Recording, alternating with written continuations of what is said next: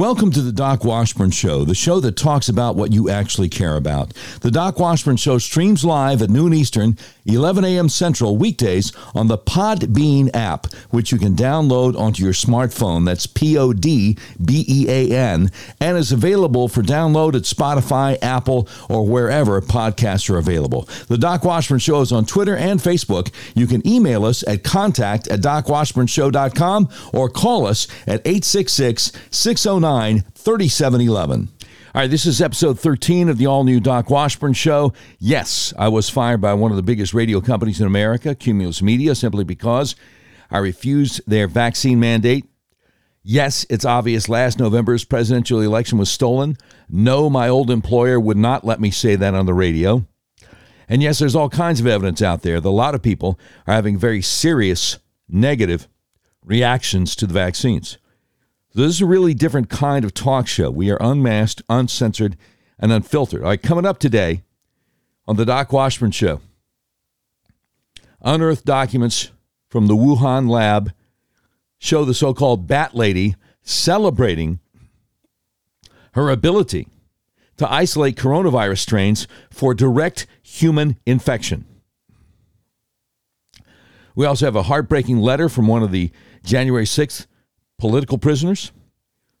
We have the story of a mom who's going to sue a school in Louisiana for vaccinating her minor child without her consent.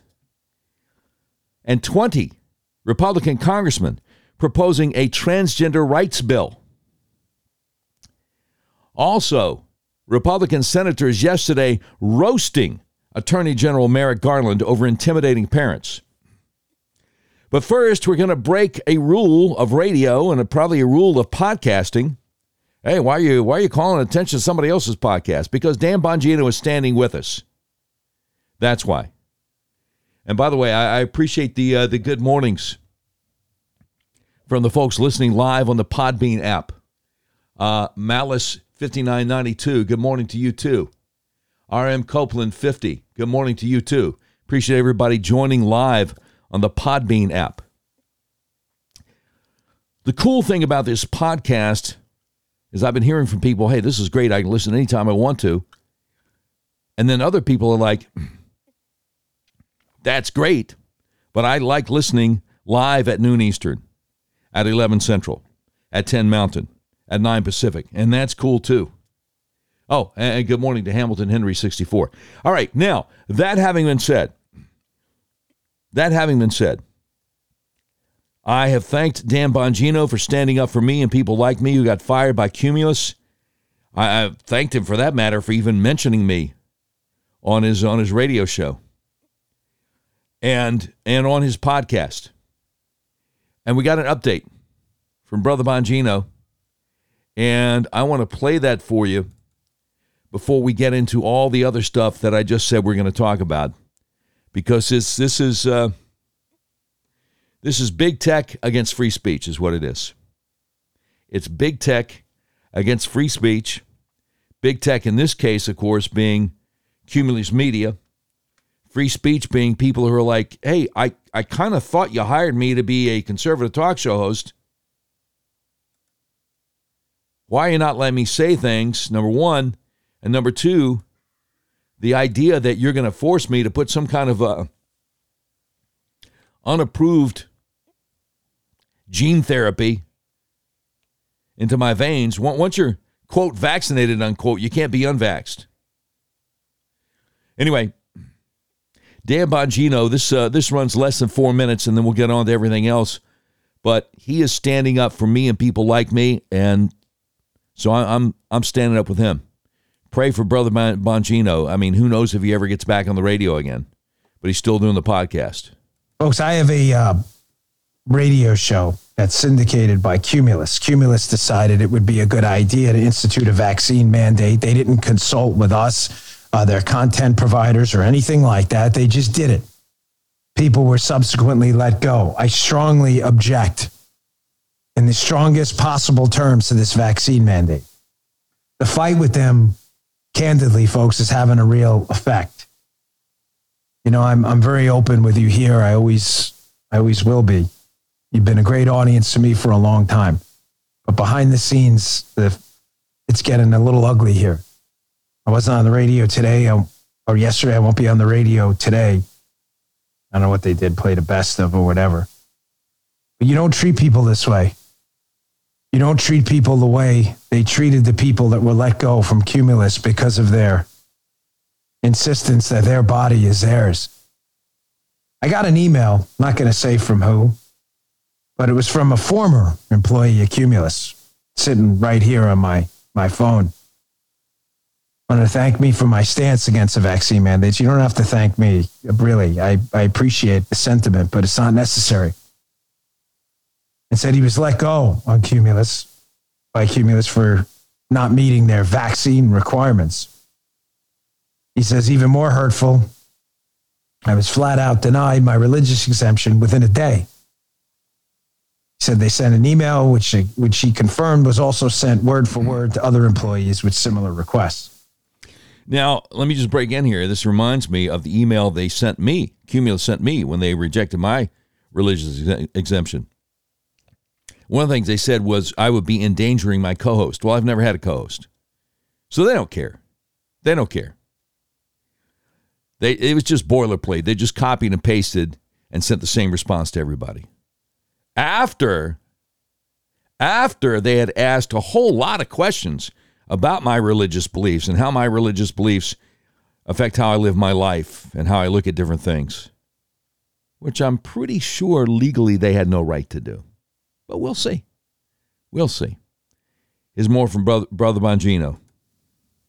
He says it was a slap in the face to not even be legitimately considered.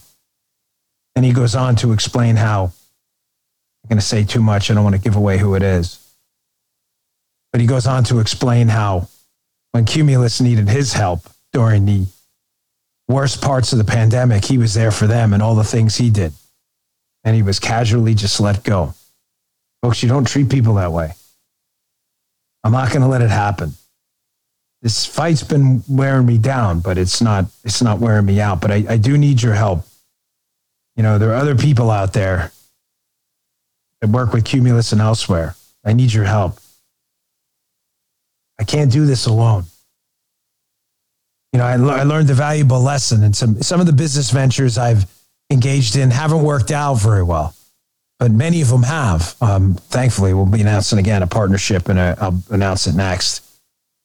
Some business ventures I have worked out amazing. Some haven't, but I learned valuable lessons along the way. And one of them is your partners are everything.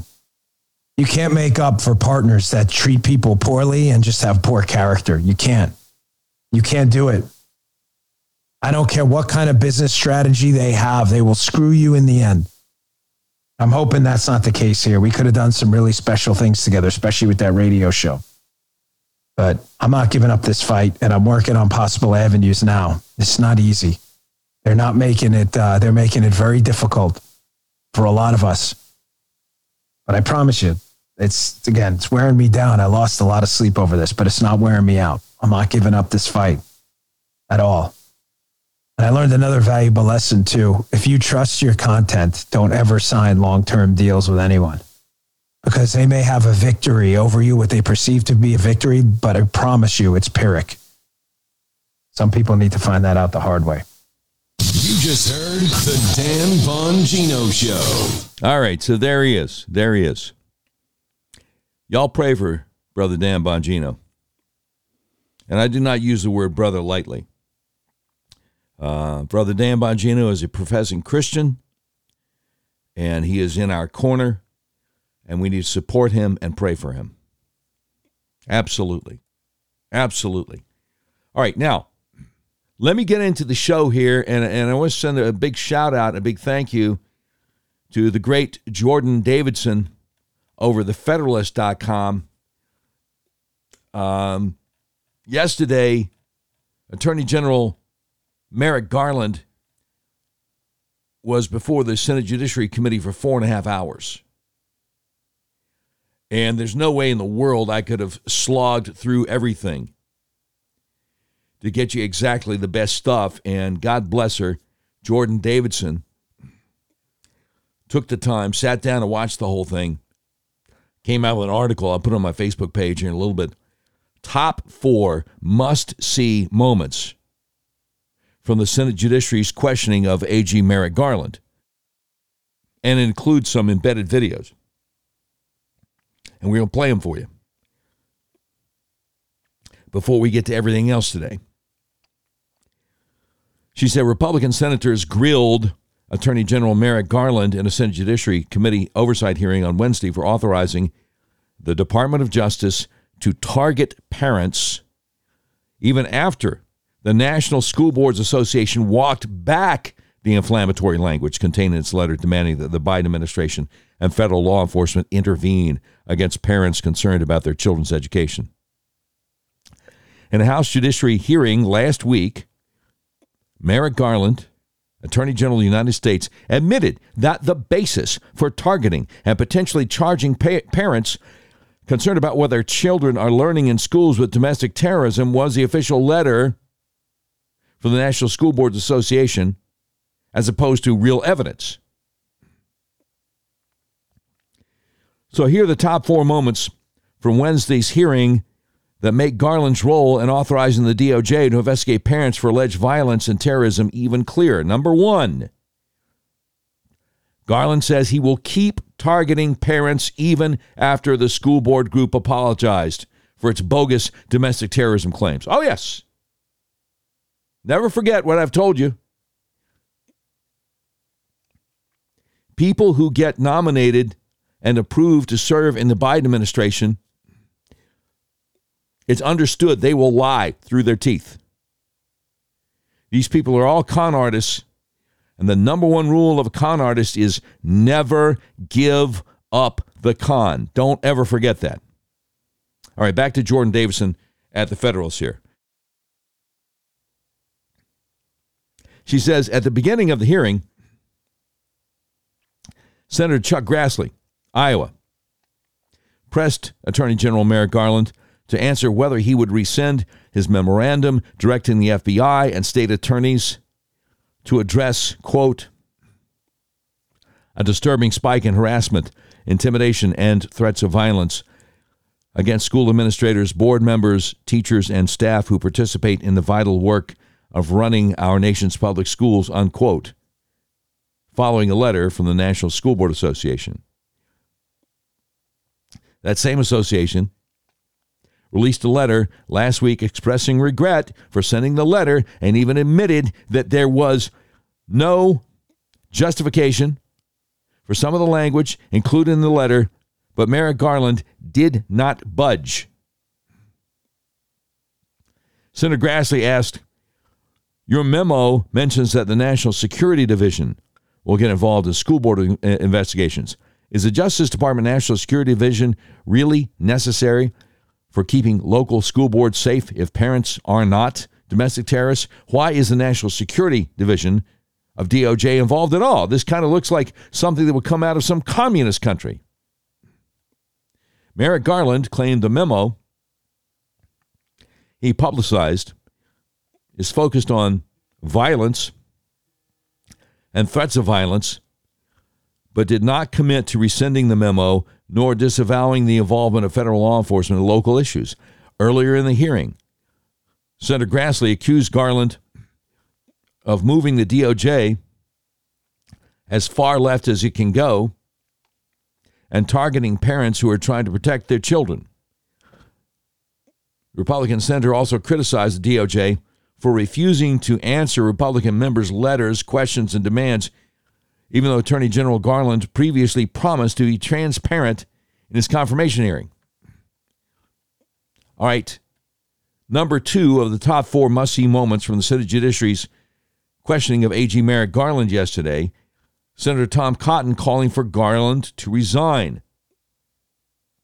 During his allotted time, Senator Cotton of Arkansas told Merrick Garland he should resign in disgrace after using the National School Board Association letter to justify authorizing the Department of Justice to take action against frustrated parents. So I've got that for you. I think you need to hear Tom Cotton excoriating Merrick Garland yesterday. And I'll jump in every once in a while with my comments. But Tom Cotton was in rare form yesterday. Judge Garland, on May 11th, Tony Fauci testified that his agency, quote, has not ever and does not now fund gain-of-function research in the Wuhan Institute of Virology. Last week, his agency admitted that they had, in fact, funded gain of research in the Wuhan Institute of Virology. Are you investigating Tony Fauci for lying to Congress? So the long-time rule in the Justice Department is not to discuss pending investigations, potential investigations. Okay, that's fine. That's fine. Yeah, but you're investigating parents who show up at school boards. You said you're doing that. Anyway. Do you believe Tony Fauci was truthful when he said his agency had never funded gain-of-function research? This is outside of my scope of knowledge. Let's turn to your outrageous directive sicking the feds on parents at school boards across America. When you crafted that October 4th memo, did you consult with senior leadership at the FBI? My understanding was that the memo or the idea of the memo had been discussed with the FBI before. Did anyone at the FBI express any doubt or disagreement or hesitation with your decision to issue that memo? No one expressed that to me. No one? To me. No one expressed that to me, no. Because a lot of them have contacted us, and they said they did, Judge. I'm sorry? A lot of FBI officials have contacted my office and said that they oppose this decision. Well, I doubt any of them spoke to me about it because I didn't speak to no one. All right. Made that all right. To me. Judge, you've repeatedly dissembled this morning about that directive. For instance, about the National Security Division. Chuck Grassley asked you a very simple question, why you would sick the National Security Division of the Department of Justice on parents. John Cornyn asked you the same thing. You said it wasn't in your October 4th memorandum, it was in another office's memorandum. It was another office's memorandum, Judge. It was in a press release from your office, right here in front of me, October 4th, 2021, for immediate release. You're going to create a task force that includes the National Security Division. What on earth does the National Security Division have to do with parents who are expressing disagreements at school boards? That's a good question.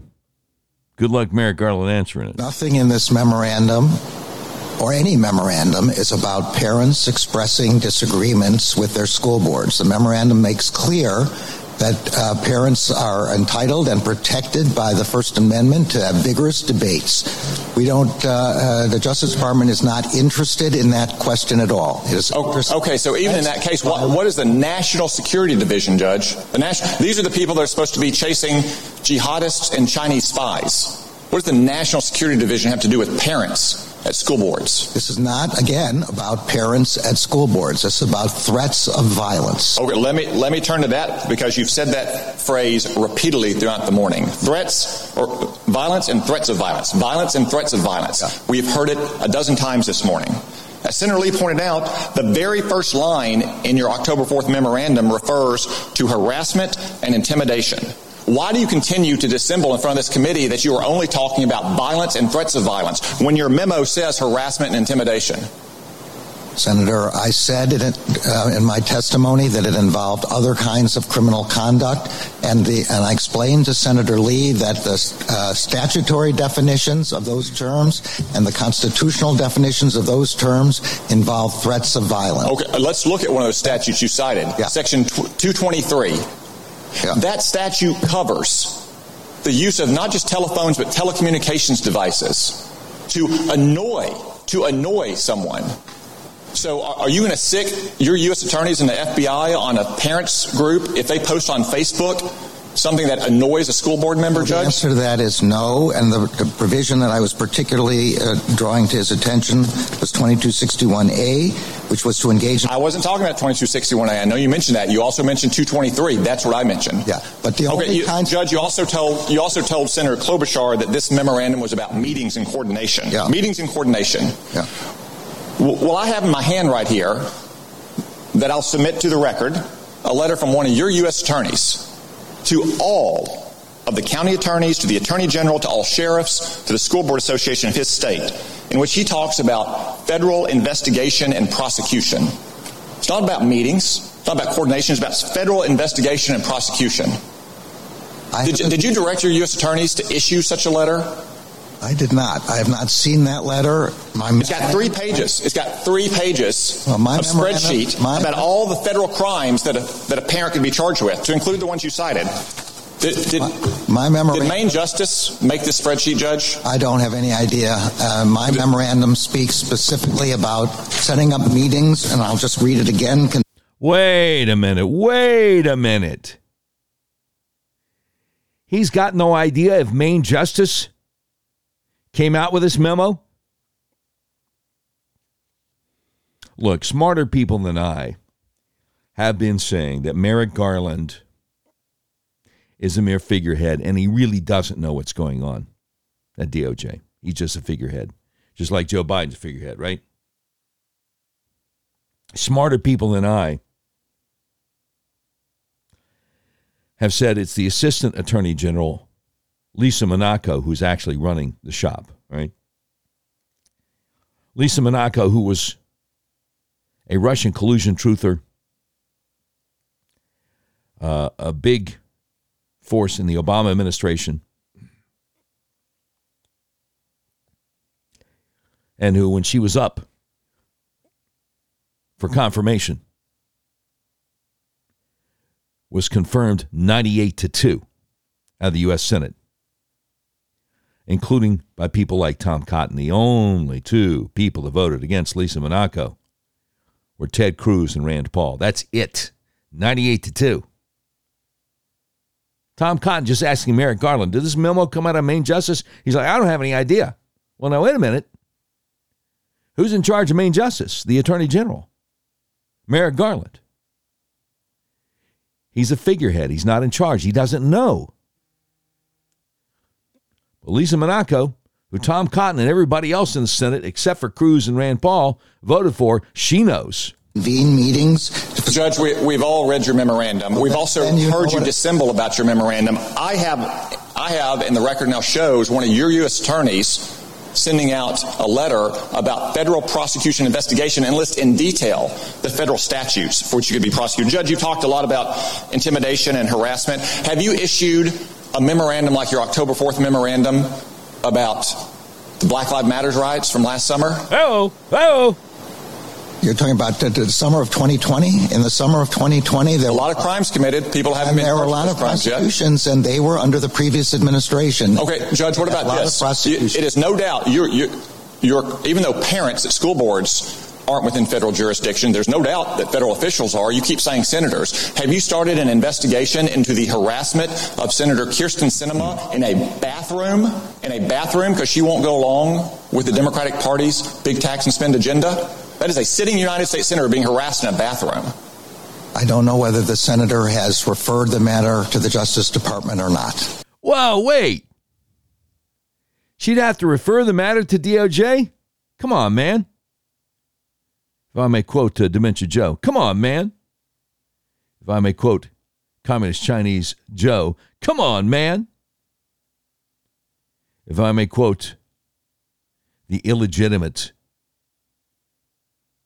occupant of the Oval Office. It's all over the news, man. Come on, man. Come on.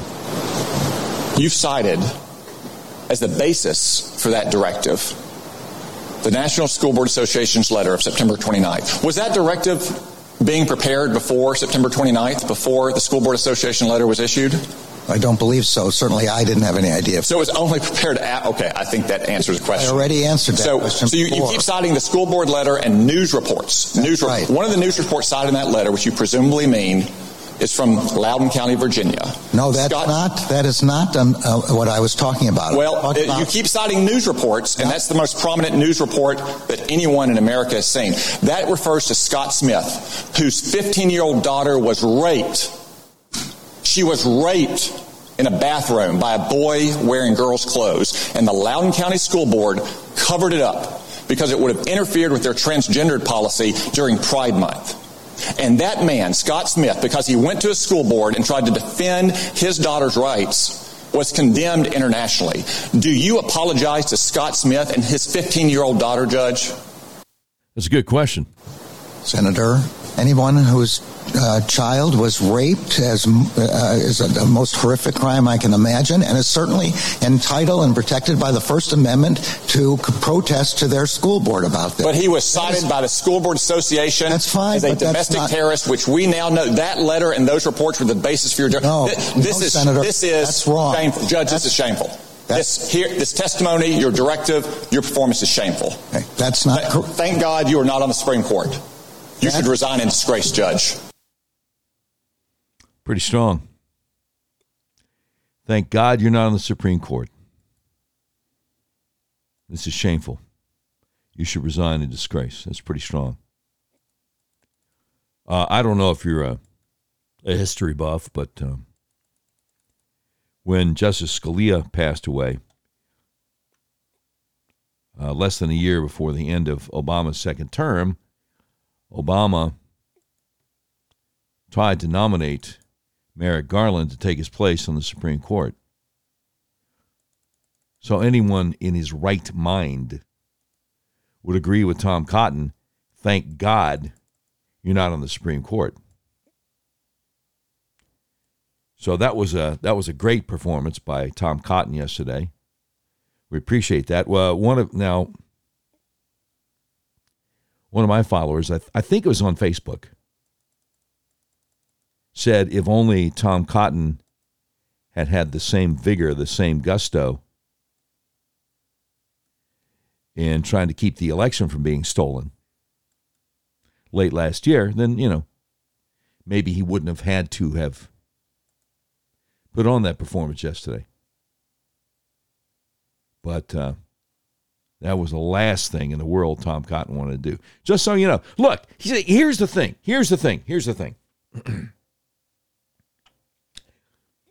2/3 of the people who download the Doc Washburn Show podcast are outside the state of Arkansas, and that's fantastic. We have downloads from 48 states, from 23 other countries, and folks outside Arkansas look at Tom Cotton and they say he's a war hero, which he is. Risked his life for our country in Iraq and Afghanistan. No question about it. Well, they also say, hey, maybe he's going to run for president someday, which of course he is. And he's a strong, stalwart conservative. But a lot of people inside Arkansas are furious with him for not standing up for election integrity in November, December, and January, for allegedly working behind the scenes to try to make sure that as few Republican members of Congress as possible would challenge any of the electors in the states that the Democrats stole.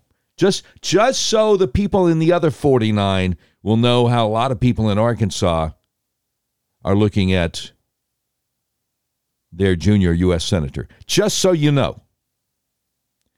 No. Again, wonderful performance yesterday. Said the right things to A.G. Garland. Can't take that away. But the response I'm getting from people in Arkansas were like, yeah, where was he in November, December, and January? Now, before I get to the next two must-see moments from yesterday's judiciary hearing,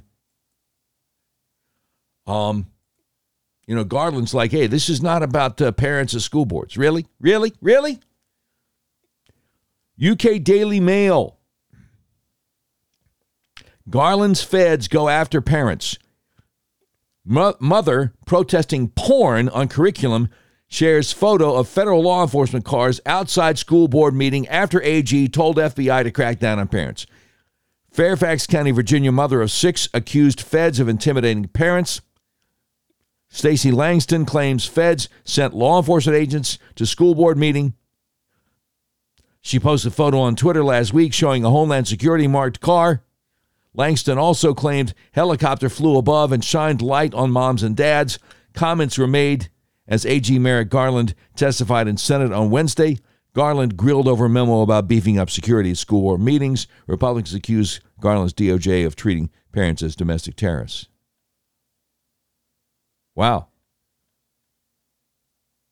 Again, lying through his teeth. I mean, she's got the photos here. She brings the receipts. This is Stacey Langston, mom whose kids are in school in Fairfax County, Virginia. She shows the pictures of the federal law enforcement vehicles outside the school board meeting. It's outrageous. These people, I believe, would rather climb a tree and tell a lie than stand on the ground and tell the truth. People like Merrick Garland. They learned well from Joe Biden, from Barack Obama, from Bill Clinton. They learned well from Hillary. All right. Back to Jordan Davidson of thefederalist.com. Top 4 must-see moments from the Senate Judiciary questioning of Attorney General Merrick Garland yesterday. Number 3, Senator Josh Hawley grills Garland before calling for his resignation. Senator Hawley also called on Garland to resign, but not before grilling him on the various actions state attorneys have taken to target parents following the Attorney General's memo legitimizing the National School Board Association's concerns, even though most of the examples listed did not escalate to even yielding arrests or charges at the local level. So let me play you that, because Josh Hawley tore him up. Josh Hawley tore up Merrick Garland yesterday, and it was not pretty. Did you know that during World War II, the Brits were... Wait. I apologize. We got a little commercial there at the start. I apologize. Let me get rid of that. Man, isn't live radio wonderful? Okay. I think this ought to fix it. Senator Hawley. Thank you very much, Mr. Chairman. Attorney General Garland, on October 4th, you issued an unprecedented memo that involves the Department of Justice and the FBI and local school districts, local school boards. Nothing like it in our country's history. It was based, you've testified, on this letter from the National School Board Association that we now know the White House was involved in writing. They've retracted the letter. They've apologized for the letter. They say they regret the letter, but you won't retract the memo, and said earlier that you have no regrets. And you've defended yourself repeatedly today before this committee by saying, well, you're focused on violence.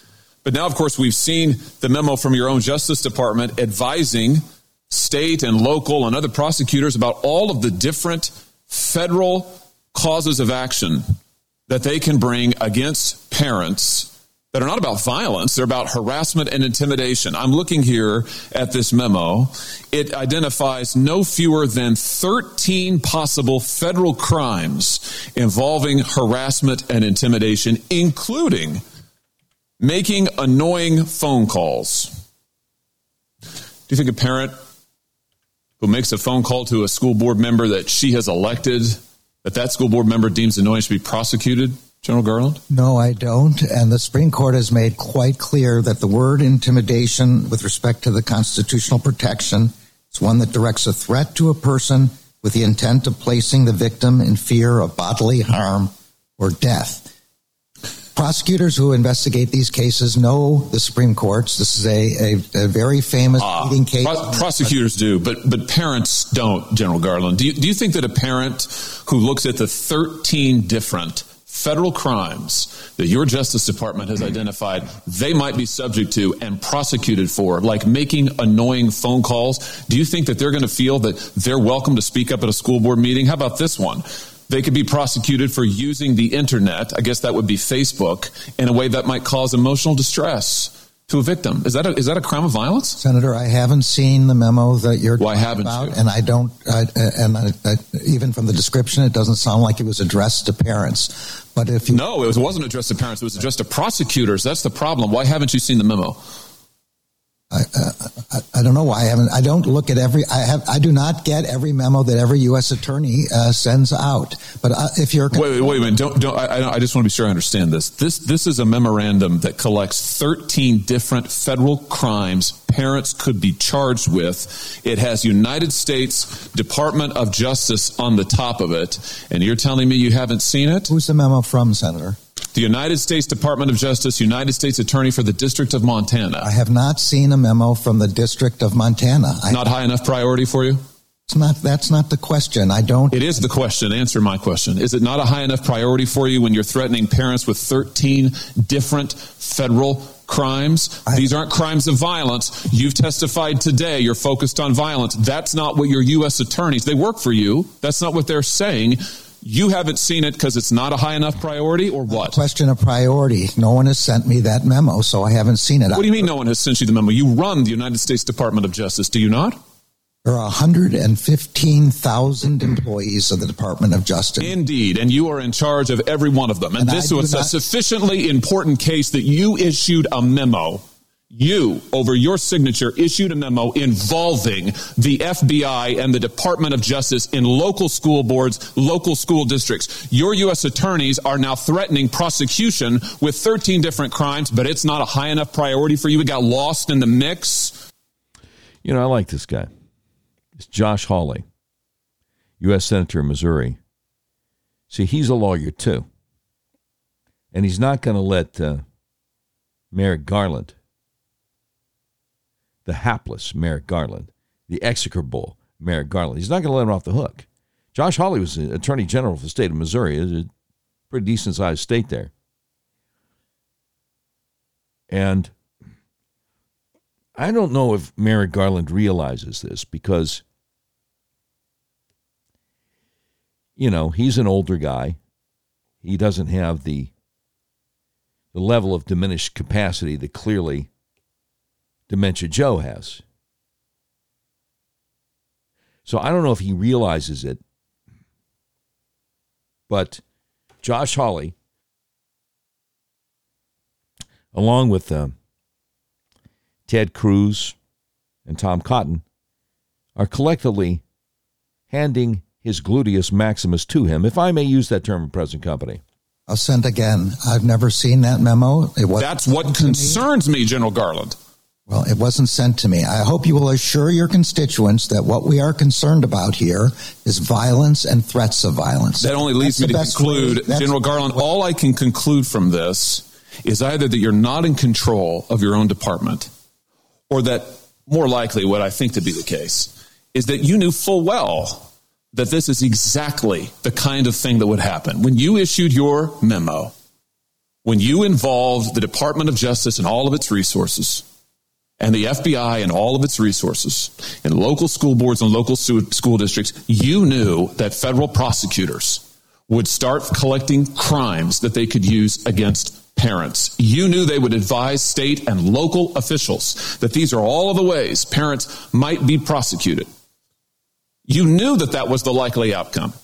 And that's exactly what's happened.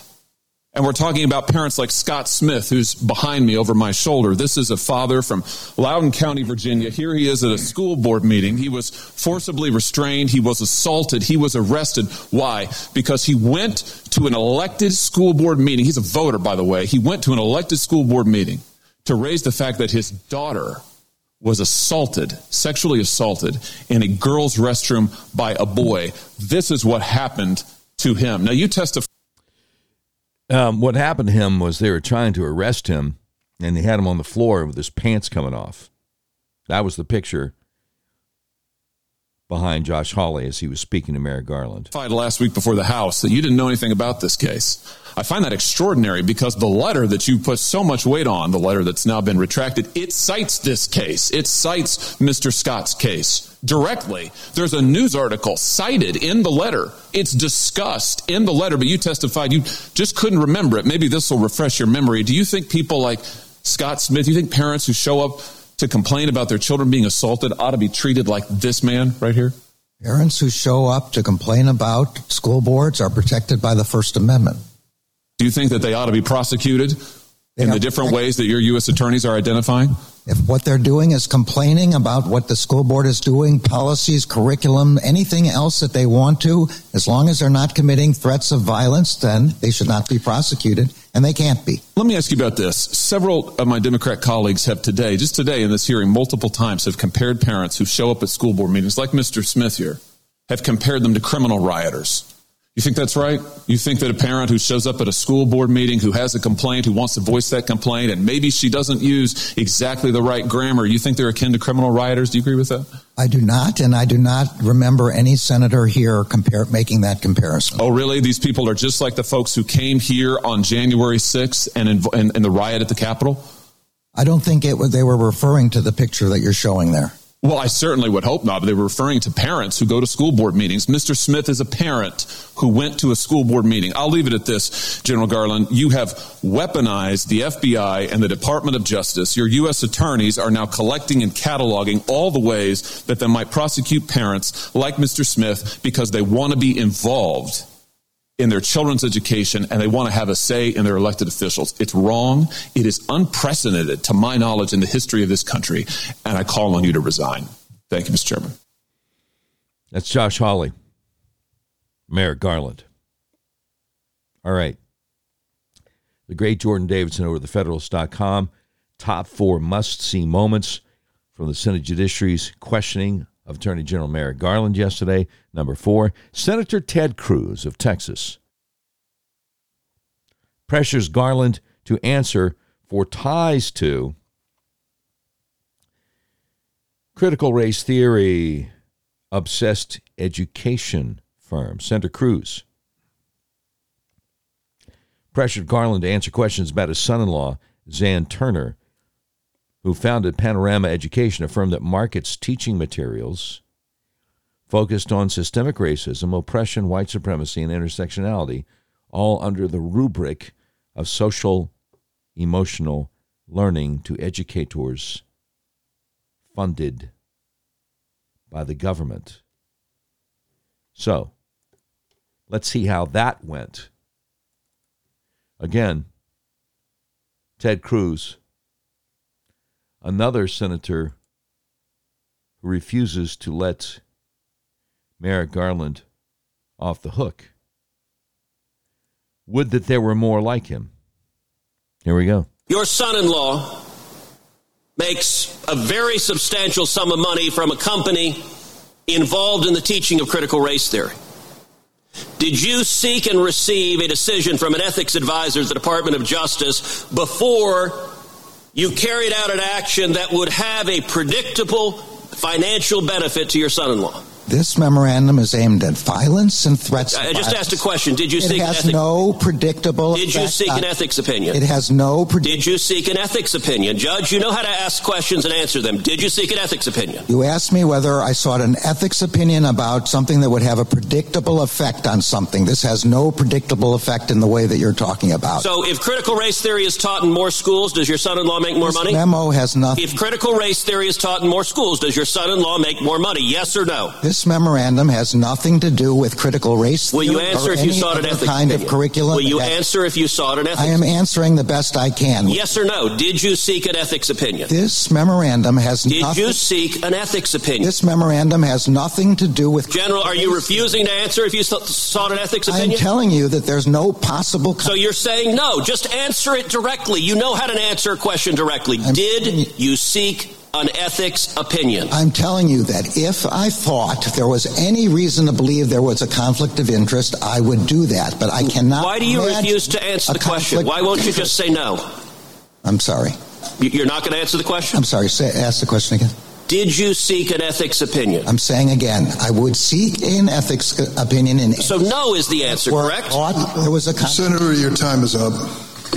Let the record reflect the Attorney General refuses to answer whether he sought an ethics opinion, and apparently ethics are not a terribly high priority in the Biden Justice Department. I don't think that's a fair reflection of what I said. Then answer the question. Senator, you've gone way beyond any other senator's time. I think you ought to be at least respectful of other senators at this point. Mr. Chairman, do you know the answer whether he sought an ethics opinion? I think you have exchanged that so many times, we know where we stand. Yeah. It's kind of like I want to nominate Ted Cruz for a Nobel Prize for understatement when he says that ethics are not a big concern in the Biden Justice Department. Yeah, Ted, I think you might have something there. And I admire your restraint. Good grief. But again, clearly,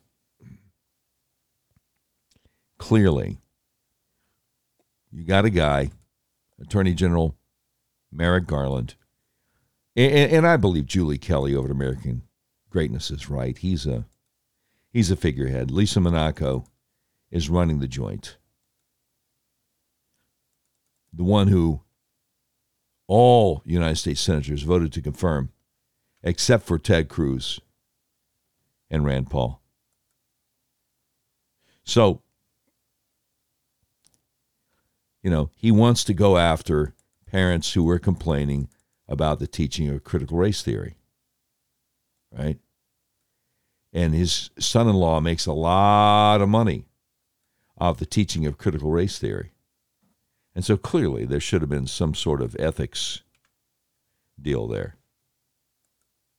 And clearly he refuses to answer Cruz's question for obvious reasons. I mean, there's no getting around that. All right. So much more to get to. I promised you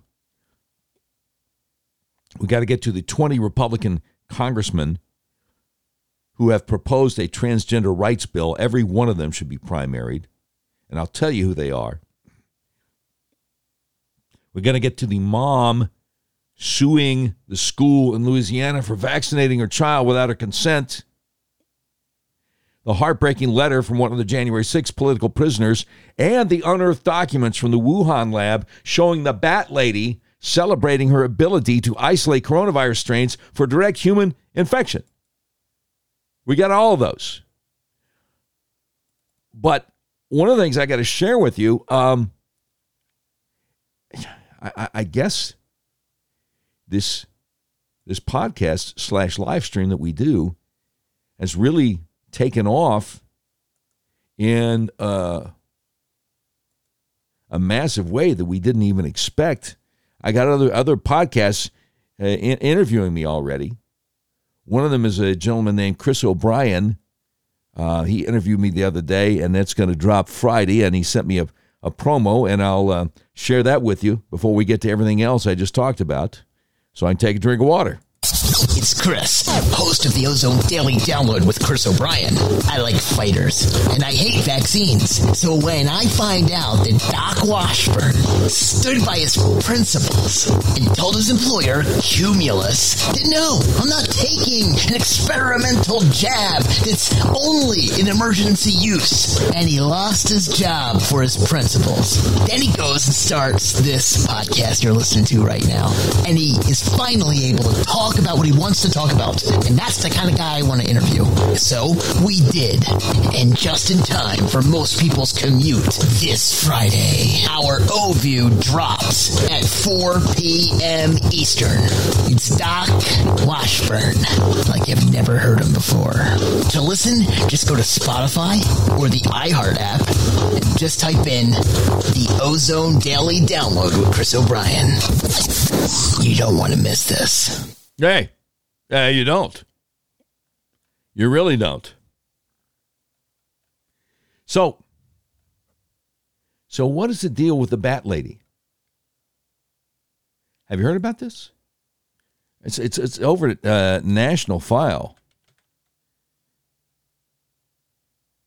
Nationalfile.com, the Bat Lady. Wuhan. Bragging about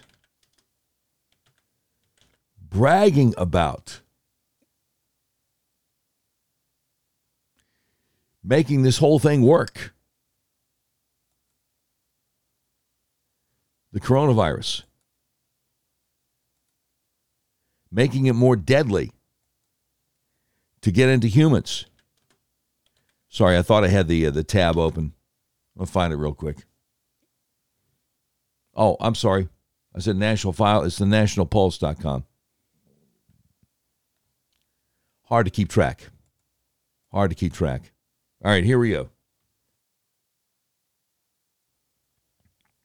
Exclusive unearthed Wuhan lab documents show bat lady Xi Zhengli isolating coronavirus strains for direct human infection. The great Natalie Winters over the nationalpulse.com. Xi Zhengli,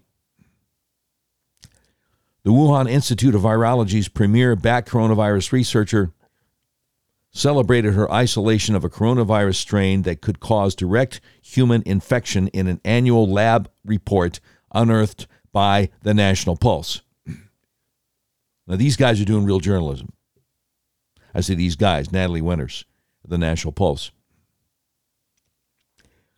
The admission follows mounting evidence that COVID-19 traces its origins to the Wuhan-based lab and can be linked to risky gain-of-function research funded by Anthony Fauci, a longtime collaborator of several Fauci-funded researchers. Xi Zhengli, also known as Bat Lady, has listed grants from the National Institute of Allergy and Infectious Diseases director on her resume. And they got links. They got links to everything. Xi Zhengli's biography and research accomplishments, which appear in the lab's 2013 annual report, exclusively unearthed by the National Pulse, augment her ties to the scientific research carried out at the Wuhan Institute of Virology that likely led to COVID-19. The subheading, Research Interests, included in Xi Zhengli's profile, outlines the focus of her work and her capacity as the director of the Wuhan Lab's Center for Emerging Infectious Diseases. The synopsis begins before providing examples of her work on the interspecies infection mechanism of zoonotic viruses, such as SARS-like coronaviruses, by saying this group focuses on emerging viral pathogens and their infection mechanisms. Oh, my goodness. Oh, my goodness. Fauci belongs in jail, y'all. I mean, that's my opinion. You're entitled to it. Focusing solely on her work accomplished in 2013, Xi Zhengli boasts that, quote, we successfully isolated a bat SARS-like coronavirus, before adding that the isolated strain could result in direct human infection. Now, why would that be the kind of thing to champion? Hey, y'all. We successfully isolated a bat SARS-like coronavirus, and guess what? You're not going to believe this. Are you sitting down? This isolated strain could result in direct human infection. Doesn't that sound like fun? Wow. The summary also references how coronaviruses achieved cross-species infection by mutation of key sites of the spike protein, which is the mechanism that allows COVID-19 to enter human cells, back in 2013. So Fauci, who lied under oath over and over and over and over and over again, no, we never funded gain-of-function research. Not only funded it, but 8 years ago, they were ready. 8 years ago, they were ready. I'll put it on my Facebook page.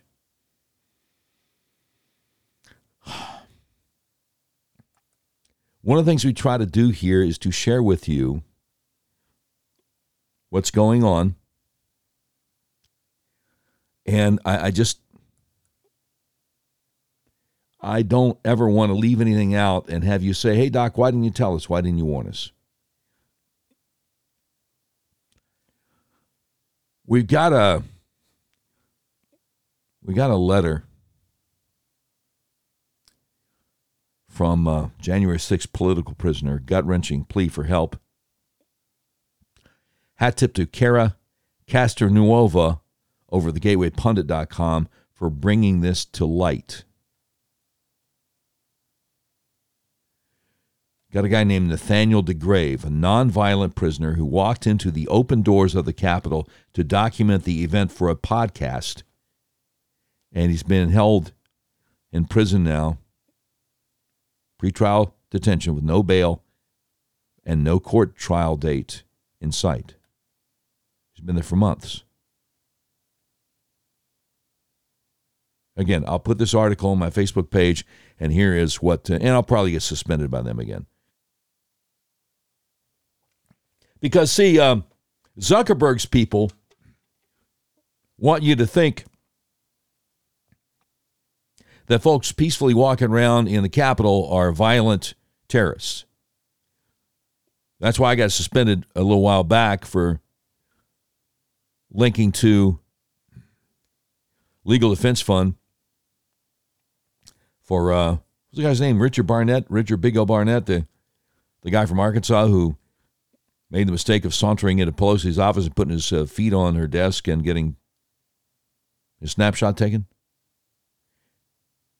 So he's up on all kinds of charges for that.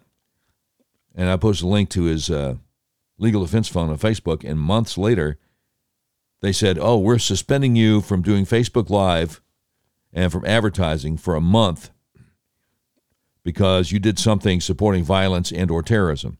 You can challenge it if you want to. So I challenged it, and then they're like, oh, sorry, because COVID-19, we can't really look at challenges, so just have fun. Anyway, here is the letter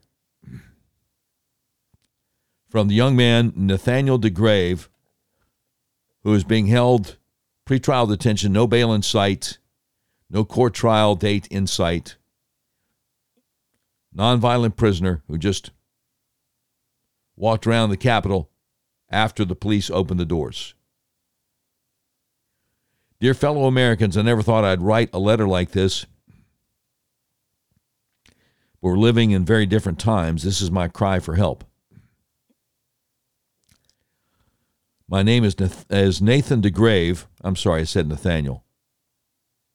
He says, my name is Nathan DeGrave, and as a nonviolent participant at the January 6th rally, I've spent the last 9 months detained as a political prisoner in Pod C2B at the D.C. DOC, otherwise known as DC's Gitmo. The conditions here for January 6ers have been inhumane. In fact, some inmates are even begging to be transferred to Guantanamo Bay, where even they have more acceptable standards. Class action lawsuits are being filed against this prison.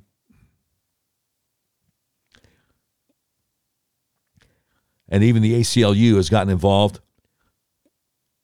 Congressman Matt Gaetz and Marjorie Taylor Greene have since attempted to gain access to this facility and inspect the conditions of the jail, only to be denied. The vile filth of what has become our daily life is being illegally hidden from the members of our own Congress. So let me tell you about what me and many of the other January 6ers have been experiencing in D.C.'s Gitmo. It is my hope that with media exposure and the awareness of the American public that something may be done and this never happens to anyone ever again. Our conditions. For the first 120 days in D.C.'s Gitmo, January 6ers experienced daily lockdowns for 23 to 24 hours before being allowed to leave our small 120-square-foot cell. The physical and mental anguish that results from this kind of severe isolation has caused many people to go on a rapid mental decline. As a result, a large percentage of us are heavily medicated with anti-anxiety and antidepressant drugs, which helps to cope with the psychological and mental abuse we endure. Many times, many times the little recreation we do receive is stripped away if our cell isn't up to the standards of the guard on duty. This changes from day to day. January 6ers have lost recreational time and out-of-cell activity anytime news interviews about the jail are aired on TV, people speak up about our conditions, or rallies are held in our name. We'll probably have a lockdown upon the publishing of this letter, so I've already warned those I know in advance. Masks are weaponized and used against us, even though we never leave the facility. Officers have walked in with the sole intention of needing to write 20 to 30 disciplinary reports against January 6ers, which adversely affects our chances of release and causes loss of privileges, phone time, and commissary. Masks need to be covering both the nose and mouth at all times, or we are threatened and locked down in our cells. January 6ers are always respectful to the employees around us, but corrections officers maintain the need to invent reasons for discipline. Privileged legal documents have been confiscated and gone missing from various cells, and highly sensitive discovery, video evidence under attorney-client privilege, is watched by employees during our legal calls. Jordan Mink, for example, had all discovery taken by ERT officers on August 23rd, despite the objection of his attorney. They handcuffed him, searched his room, and then proceeded to take all video evidence in his possession. Additionally, legal visits take 2 to 3 weeks or more to be scheduled, leaving little time to discuss our defense and prepare for trial. The extreme medical neglect in this facility has caused a variety of adverse illnesses and disease. Some show signs of scurvy, and some even have COVID-like symptoms, but medical personnel have refused to treat it. For example, Christopher Worrell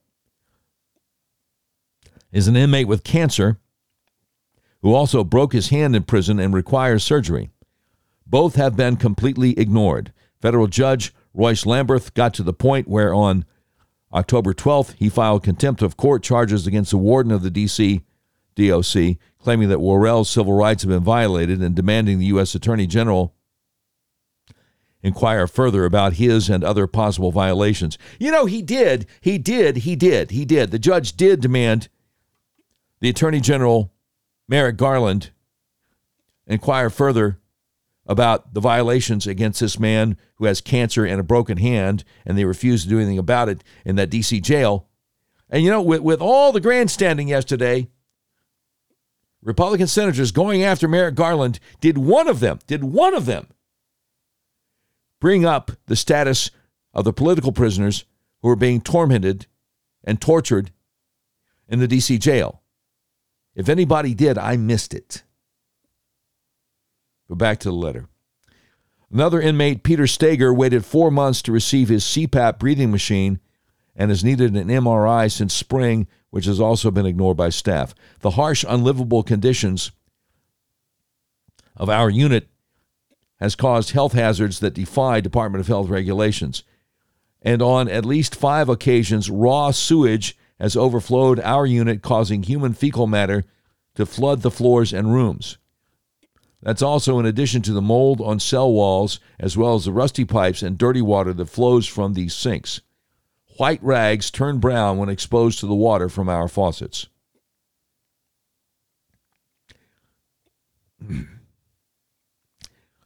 We are undergoing severe nutritional deficiencies and starvation.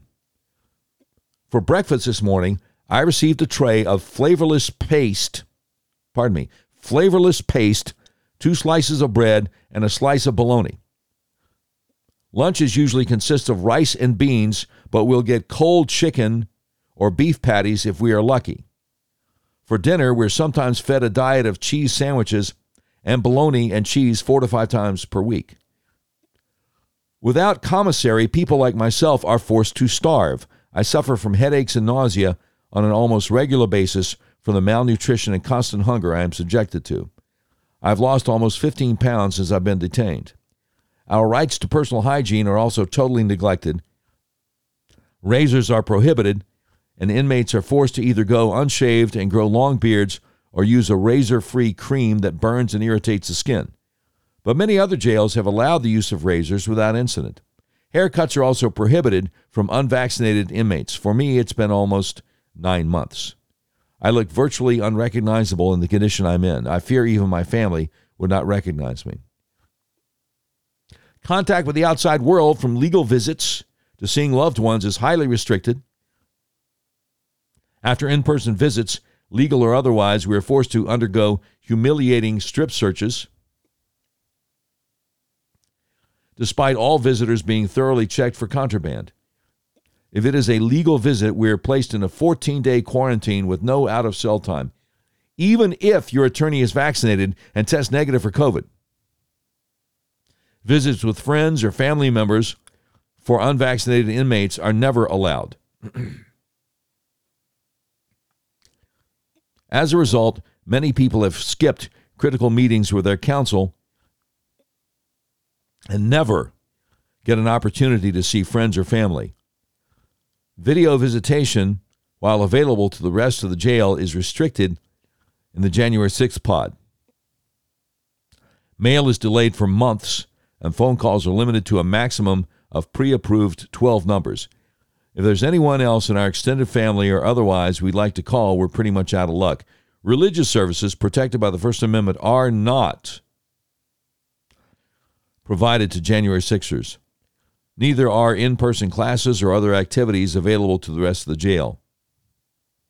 An inmate named Ryan Samsel instead attempted to organize his own Bible study inside the pod until he was viciously beaten and left for dead by correctional officers. He suffered a broken eye socket and brain damage as a result of the vicious attack. He's now permanently blind in one eye. On another occasion, Scott Fairlamb was confronted by an officer in the middle of the night and his life was threatened once the officer's body cam was disabled. Many, like myself, were afraid they could be the next victim. And last but not least, we experience racism from many guards on a daily basis, being the only white Republicans in the entire jail. The false narrative has been passed around the jail and to corrections officers that we are white supremacists, which we are not. The inmate population is predominantly black, so we are at risk being here because of this false narrative. The guards are mostly liberal migrants from Africa who have been conditioned to hate us and hate America. January 6ers have been mocked, beaten, and ridiculed by guards for singing the national anthem. The corrections officers despise our politics and the love we have for this country. At one point, an officer even yelled, "F America," and threatened to lock us down for a week if we attempted to sing the national anthem again. The truth about my story. Finally, I feel like I should touch briefly on the government and prosecutors' portrayal of who I am as a person. No, I am not a terrorist, extremist, or any of the other names I've been called by the government. More than anything, I'm a red-blooded patriot, and I love this country more than anything. I'm being unfairly prosecuted and definitely overcharged. He says, I never assaulted anyone, destroyed property, or stolen anything. I walked through wide open doors to enter the Capitol, along with my camera crew, hoping to get the rally on video. I was never even armed at any point inside the Capitol. He says, our goal was to make a documentary and get likes and shares on social media. Yes, I wore a costume that the prosecutor refers to as paramilitary gear and body armor, but it was for the movie and was nothing of the sort. And yet, 9 months later, here I sit, with 10 years' worth of charges and no hope for a future. The surveillance footage shows absolutely no signs of assault, and despite attempts by media companies to get it released to the public, the government has denied it. I think that's because they're fully aware that this footage is questionable at worst and exonerates me at best. Please don't be fooled by the media. I am a loving and peaceful person with no history of violence. This weaponized DOJ and their blatant resentment of my respect for President Donald Trump is putting me in a situation that makes me feel helpless in my current situation. How you can help. Despite me and other January 6ers experiencing these unthinkable conditions, all of us remain positive and hopeful that in the end, justice will prevail. We maintain a love for this country and the Constitution like no other.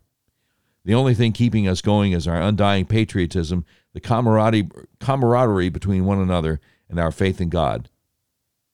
Please share this letter with everyone you know, friends and family, senators, representatives, political organizers, civil rights groups, and media outlets. The truth has to get out, and the jail must pay for what they are doing to this country's citizens. He says, as a result of this unlawful detainment the last 9 months, I've lost everything. The successful business I spent 13 years of my life working on, my apartment in Las Vegas, social media accounts with a lifetime of memories, you name it. The government has essentially canceled me.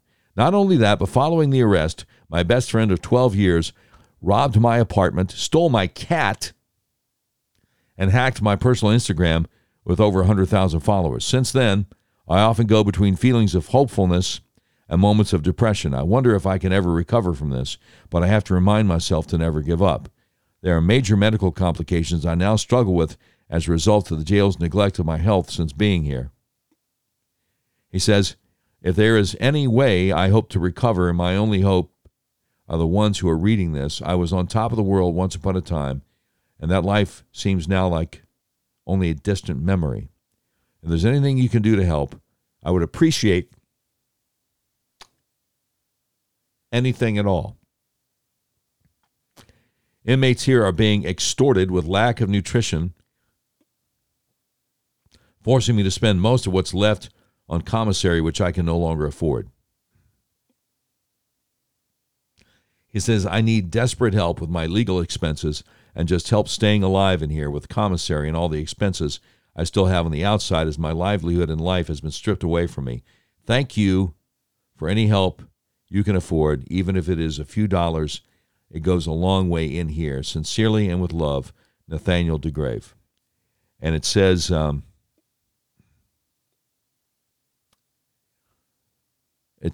you can donate to help Nathaniel DeGrave here. Wow. I'm going to link to it on my Facebook page. They'll probably suspend me again.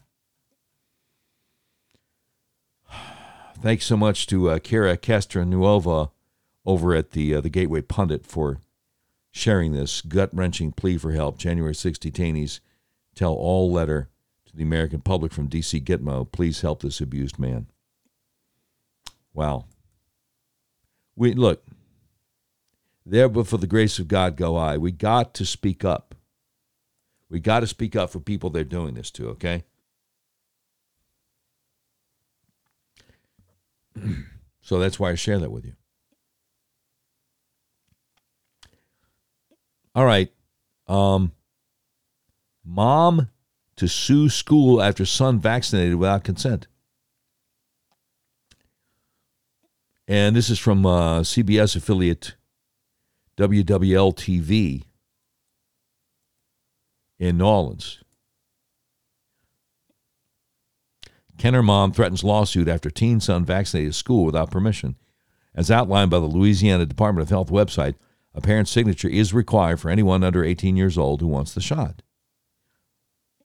There's a lawsuit brewing in Jefferson Parish, Louisiana, over a teenager who received the COVID-19 vaccine at school without his parents' consent. Jennifer Ravane of Kenner, Louisiana, says her 16-year-old son received the vaccine at East Jefferson High School Wednesday without her consent. And Oaksner Mobile Vaccination Clinic rolled in to vaccinate teenagers, but her son was able to sign the consent form himself, even though he is underage. As outlined by the Louisiana Department of Health website, a parent's signature is required for anyone under 18 years old who wants a shot. Attorney G. Shelley Maturin, who represents Ms. Ravane, called the situation a nightmare and lawless behavior and says other underage students got the shot without consent as well. In a statement to Eyewitness News there for WWL CBS in New Orleans, he said, the egregious and reckless actions of Oaksner and East Jefferson High School went well beyond any legal and moral bounds and at a minimum constitute a battery upon the minor child. Their actions should shock the conscience of all citizens of Louisiana. Maturin says he's exploring every avenue to hold Oaksner and the district accountable. Oaksner Health System apologized for the misstep at East Jefferson High School and says it's revising its school vaccination program. A spokesperson wrote in a statement to Eyewitness News, quoting now, while we firmly believe in vaccinating adolescents to keep them safe for COVID-19, this should be done only with parental consent. Our team has been notified that a student was vaccinated without proper parental consent at a school vaccination event on October 20th, 2021. We have procedures in place to ensure that all policies are followed. However, in this instance, this did not occur. Ha! We have taken immediate action to review our on-site vaccination policies and to ensure that these policies will be strictly enforced moving forward as a leading healthcare provider in this community. We value the trust that parents put in us to care for their children, and we're revising our school vaccination program to ensure that this does not happen again. I thought you had procedures in place to make sure it didn't happen already. But this mother is saying her son wasn't the only one. We're in communication with a parent who brought this to our attention. We offer our sincere regret and apology for any distress this has caused. And that ain't going to get it. Once you're vaxxed, you can't be unvaxxed. You knew. You don't have procedures in place to keep this from happening. You got procedures in place to make sure this happens. There's no excuse. It's not an accident. It's not a mistake. You don't have procedures in place. You don't. Ridiculous. I'll put that on my Facebook page too. Outrageous. What's the other thing I said I was going to get to? 20 Republican congressmen propose a transgender rights bill. Really? Really? Okay. They should all be primaried. Every last one of them should be primaried. I mean, there's no excuse for this. None whatsoever. All right, where's that article? I had it open.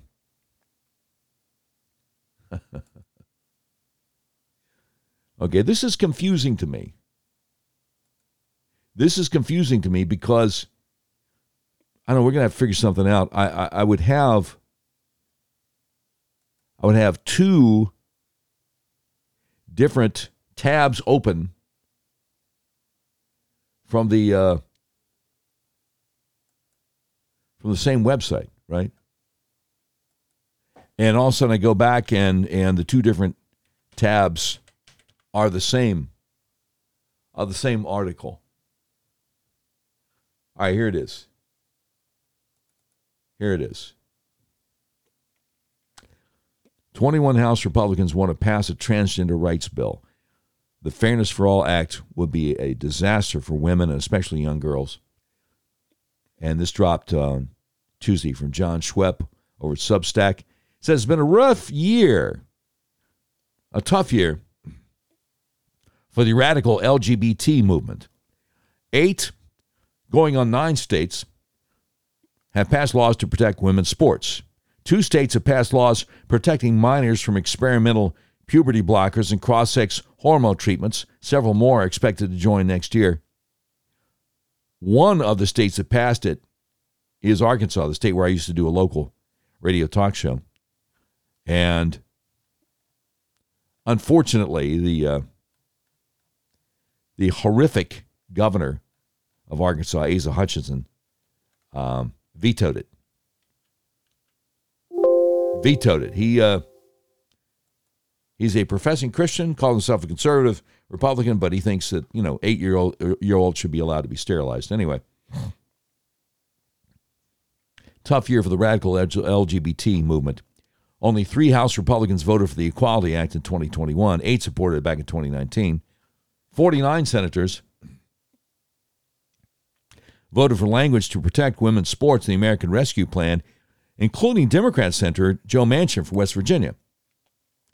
He says, while the language didn't become law, the vote was an important barometer check. The Equality Act would need 60 votes in the Senate to become law. For all intents and purposes, the so-called Equality Act is dead in this Congress.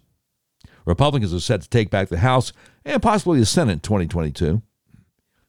Joe Biden's approval numbers are tanking. Republicans are taking on gender ideology like never before. Just look at what Glenn Youngkin is doing in Virginia, running for governor there.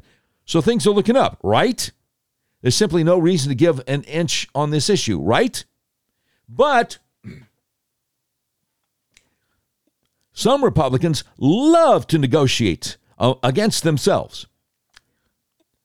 These folks can always be counted on to hand Democrats a political victory where there was none to be had. Enter U.S. Representative Chris Stewart, Republican of Utah, he has introduced a bill along with 20 Republican co-sponsors that attempts to merge the principles behind the Equality Act, enshrining sexual orientation and so-called gender identity into civil rights law, with a few exceptions for religious institutions. Here's why Representative Chris Stewart, Utah, believes Republicans should snatch defeat from the jaws of victory by supporting the so-called Fairness for All Act. Quote, "It is hard to really love our neighbors when we're fighting with them over whose rights are more important. This country can accommodate both civil liberties for LGBT individuals and religious freedom.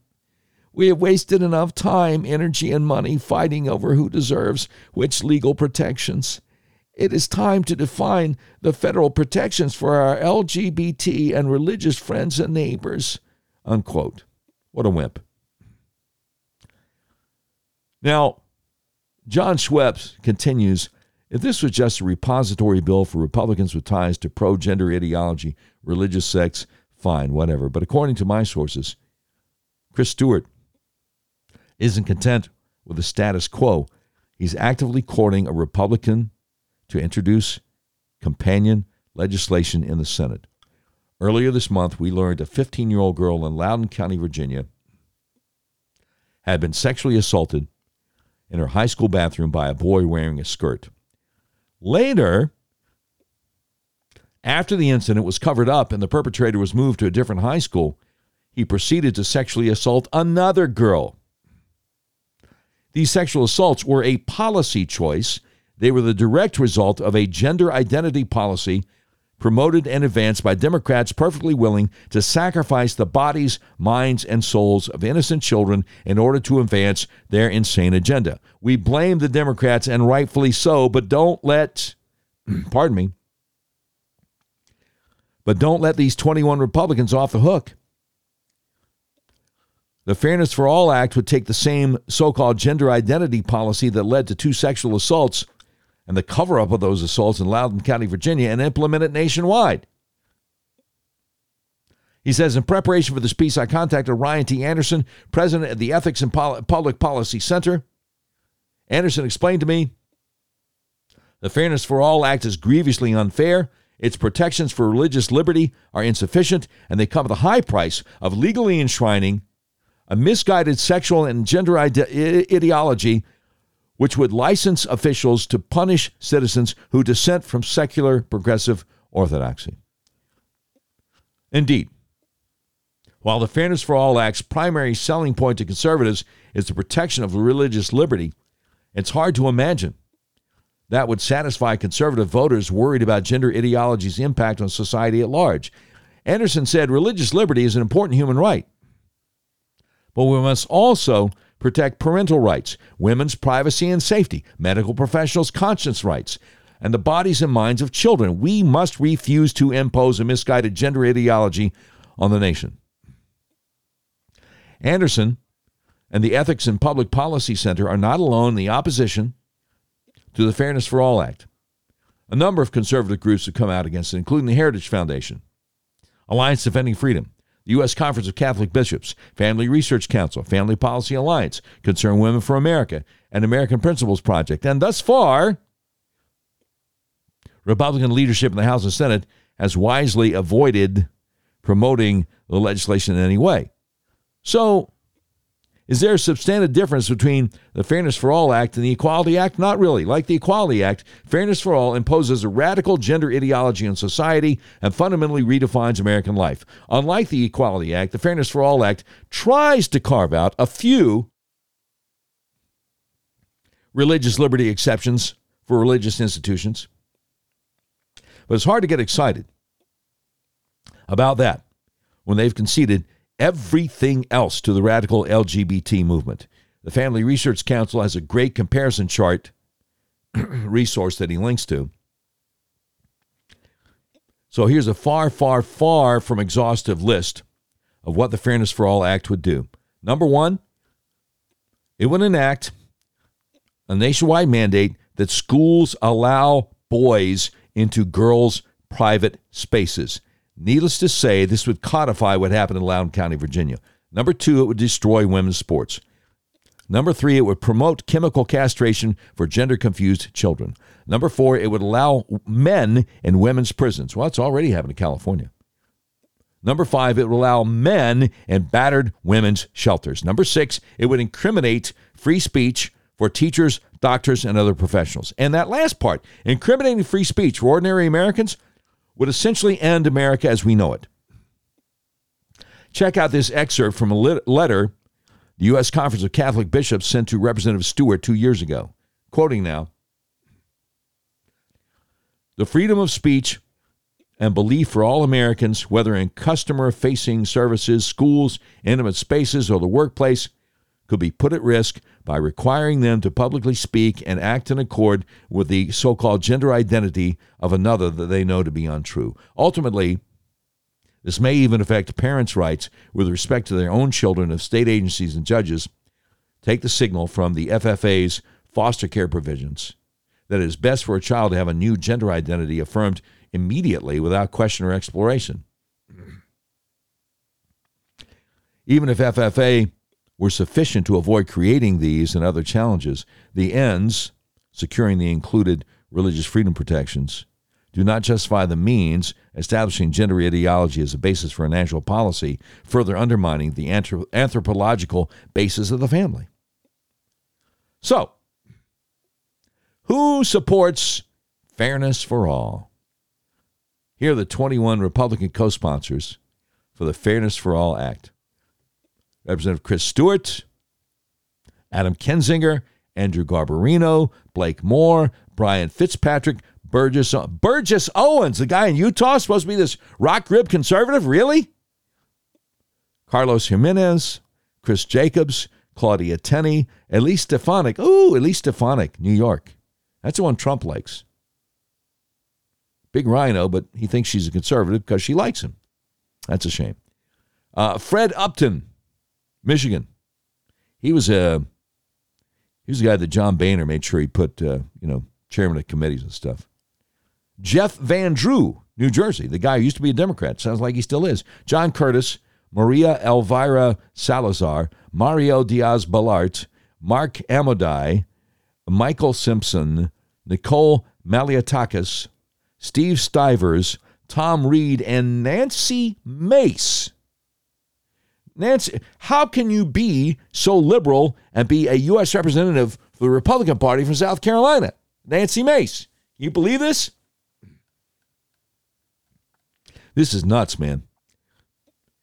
Coalition supporters include Republican mega donor and LGBT rights activist Paul Singer, the American Unity Fund, the Church of Jesus Christ of Latter-day Saints. Okay, the Mormon Church wants this bill to become law, to let boys in the girls' bathrooms and locker rooms and stuff. Really? And the Seventh-day Adventist Church. What a shock. Paul Singer and his coalition want more Republicans to sign on to Fairness for All. They want Republican leadership to endorse it. They want the RNC to add it to the Republican platform. And they want a Republican senator to dive in and publicly support all of this. I bet I know who will. I bet you Mitt Romney will. Anyway, wrapping up. This is the typical Republican loserdom of old, where our supposed defenders in Congress abandon the arena as soon as an opponent arrives.